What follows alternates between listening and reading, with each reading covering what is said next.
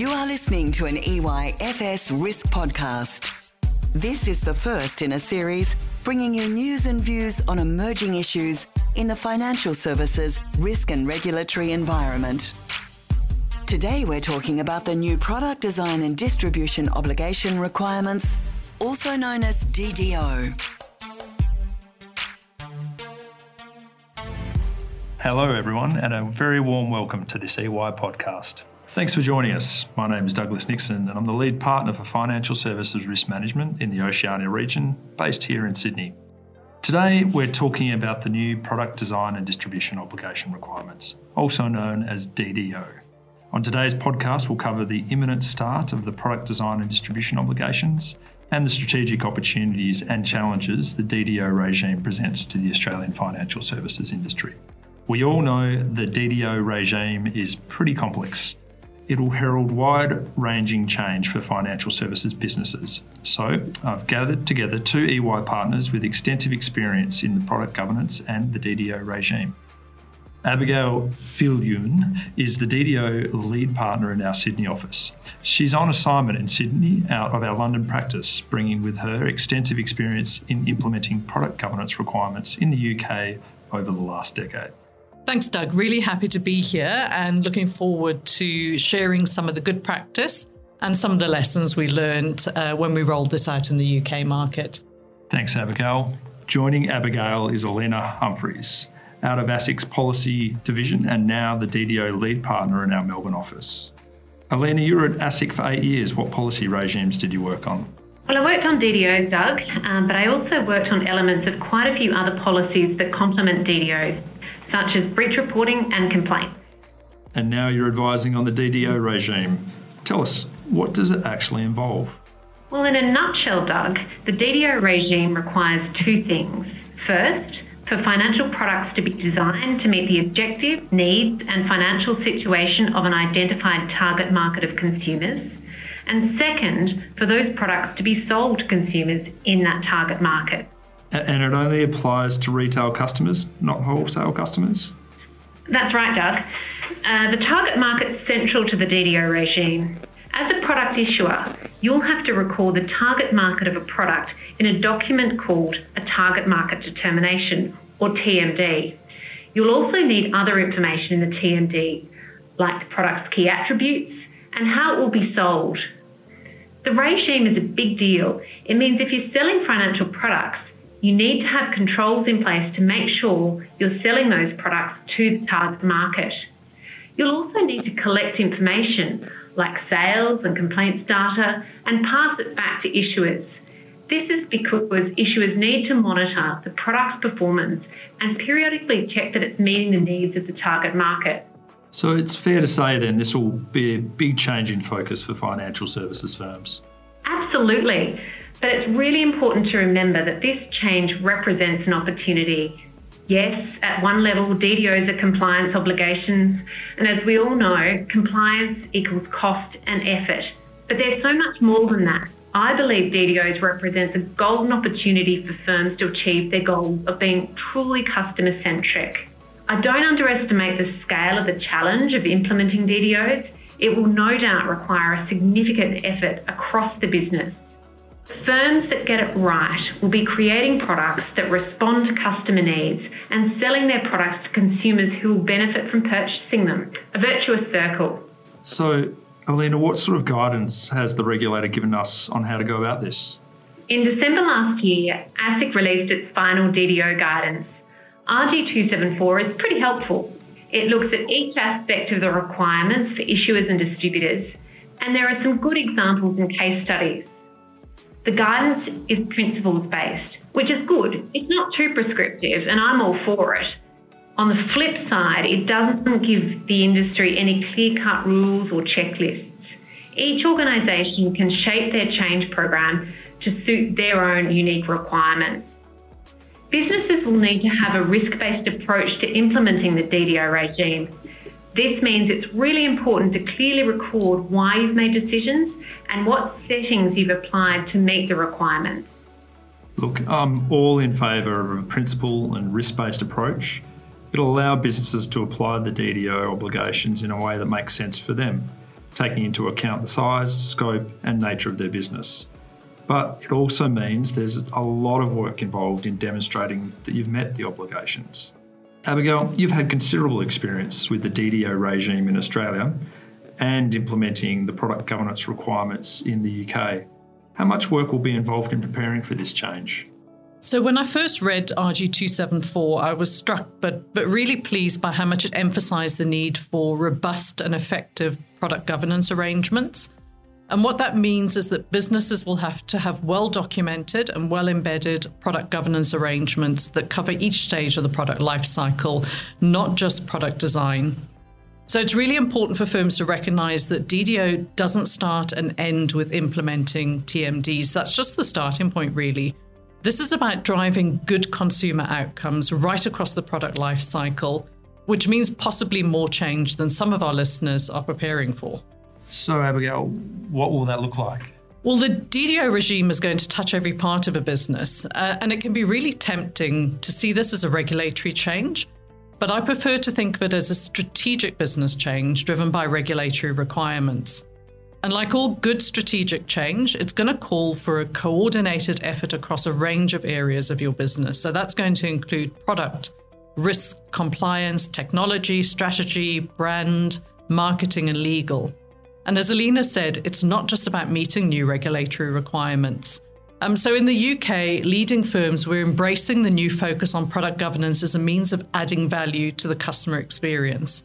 So, for example, they used more targeted customer research, they invested in better product design, they tracked how customers were using products beyond point of sale. And all of these activities gave them opportunities to not only drive better outcomes, but also to increase brand loyalty, customer stickiness, and product usage. So ultimately, this is a good thing for everyone. So you both mentioned a focus on good customer outcomes, but what new capabilities will our listeners need to deliver that customer centricity? Doug, I'll jump in on this one. To help customers buy products that are appropriate for their needs, circumstances and objectives, and to meet the requirements of the regime, you're going to have to upgrade your capabilities in a number of areas, particularly around data capture and monitoring. A key component will be monitoring how a product actually performs in the hands of customers in the target market. You'll need to move beyond simply tracking distribution at the point of sale. You'll also need to test that products are operating as intended. This is where you'll have to capture and monitor both quantitative and qualitative information. Complaints will also need to move to the next level. You need to know, what are your complaints telling you? Not just complaints numbers, but the stories behind the complaints. If it's an insurance product, what are metrics such as claims and loss ratios telling you? Is there customer feedback on sites such as Glassdoor that can give you insights? And what are your frontline operators telling you about the customers who are buying the products? If it becomes clear the product's not producing good customer outcomes, then you'll need to reconsider its design and distribution. And I think just to add to the picture that Alina's just painted, one of the great things that really came out of the UK experience was that we saw a real shift towards customer research happening before product ideation. So firms were doing more extensive research to understand customers' objectives, interests, and characteristics before they ever got to the product design stage. Previously, many firms designed a new product and then tested it without really understanding what need or objective was being met.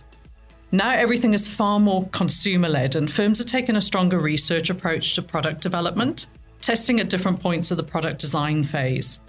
And it's also worth noting that ASIC has made it crystal clear it expects businesses to use their existing knowledge and experience about how consumers are influenced to achieve DDO objectives. And in the UK, firms harness the capabilities and information in the marketing department. That's definitely one of your first ports of call as you look to resource your DDO capability. It's really interesting that the UK regime drove a real shift in the thinking about product design, taking a research-led approach that really put customers and consumers at the heart of the design process. Abigail, what other impacts did you see in the UK market? Well, we saw a lot of change over an extended period of time, but I think some of the key ones that jump out for me, so significant product rationalisation and simplification. And what we saw that was when firms started to consider how they could effectively manage their product portfolio, a lot of them realized the volume and complexity of products was very high, making it difficult for customers to make good choices. This was all happening at the same time as there was a big shift towards digital channels and more self-serve capabilities. So helping consumers to make better financial decisions was really critical. While neither the UK nor Australia regulatory regime includes pricing regulation, we saw an increased focus on this concept of fair value pricing and addressing high underlying cost structures of products. We also saw firms with a real focus on considering the needs and objectives of vulnerable customers in the context of the overall product suite and distribution channels. And I'm really pleased to see there's a similar focus here, particularly given the current world health crisis. Thanks, Abigail. Any key takeaways for our listeners?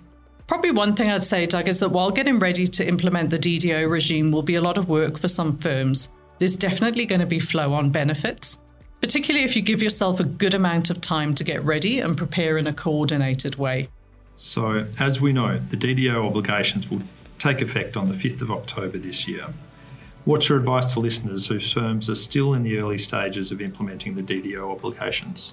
Well, first be aware that implementing DDO is going to require careful planning to identify the key steps you need to undertake, the decisions you need to make, and really how best to sequence those activities.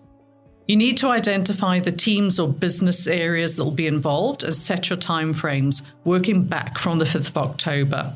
But remember, this needs to be in effect on the 5th of October, so build in enough time to test the new arrangements. Secondly, assess your existing product governance arrangements against each of the DDO obligations. This is going to help you to understand your current state and identify exactly what you need to do to comply with the DDO regime. Then you can convert that information into a roadmap for implementation, taking into account the requirements of your customers, processes, technology, data, risk and regulatory. So, Alina, what do you see as the biggest challenges for our listeners implementing the DDO regime? Doug, I've already talked about the expectations around monitoring. I think the other thing that the industry is grappling with is preparing TMDs. And just to remind you, you have to prepare and publish a TMD for every product that falls within the regime. And there are specific content requirements. The guidance has made it clear that you need to set out the key attributes of a product. That means explaining how the product's key attributes align with the objectives, financial situation and needs of your target market. Also, you'll have to explain how the distribution conditions you've chosen will make it likely that consumers within the target market will buy the product. By distribution conditions, I mean things like the product cannot be sold via outbound telephone calls, or the product must be sold only through a financial advisor. And we haven't even mentioned data yet. All in all, that's a lot of pretty detailed information that will need to be carefully articulated. And to add an extra degree of difficulty, you also need to remember that while the TMDs are not necessarily intended to be read by customers, they will be made publicly available. So you have to write them in a way that your target market will understand them. That sounds like a huge and complex task, and all to be done by the 5th of October, particularly given the volume of products many of our listeners' firms offer in the market. I am not at all surprised that this drove a streamlining and simplification of product offerings in the UK. Yes, I know. And one of the other things that I'd like to call out is that it's also going to affect timeframes for implementing the regime. And that's the fact that it requires significant transfer of data between issuers and distributors, and particularly distributors reporting back to issuers across a range of data points. And what many UK product issuers found was that they simply didn't have appropriate contracts in place with intermediaries. So lots of third-party contracts were reviewed and repapered to include new requirements around data capture, monitoring and exit clauses, which helped issuers and distributors to fulfill their obligations. Abigail and Alina, thank you so much for your great insights on the DDO regime. Any final thoughts to share? I have one last point, Doug. The DDO reforms are closely tied to other changing regulatory requirements, which are also coming into effect throughout 2021. Some of these changes will also inform the way financial products will be designed and distributed across the industry. I'm talking about examples like extending unfair contract term prohibitions to insurance contracts, broadening the anti-hawking provisions, and the deferred sales model for add-on insurance. Other changes will act as broad enablers for the process, system and cultural changes that will be required under DDO. So things like complaints management, breach reporting, the financial accountability regime and claims handling becoming a regulated financial service. You really have to take into account the interrelationships between all these changes when planning for DDO. So DDO, a significant change for the financial services industry. There's a lot of upside in terms of becoming more genuinely customer-centric, but don't underestimate the amount of time and effort required to prepare. Thanks, Abigail and Alina, for your time, and thank you for everyone listening today. This is the first in a series of podcasts on the financial services risk and regulatory environment. If you're listening on Spotify or iTunes, please follow this series so you're notified when we release upcoming episodes. We welcome feedback and suggested topics for future podcasts. You can email us at financialservices@au.ey.com. Stay tuned for the next episode.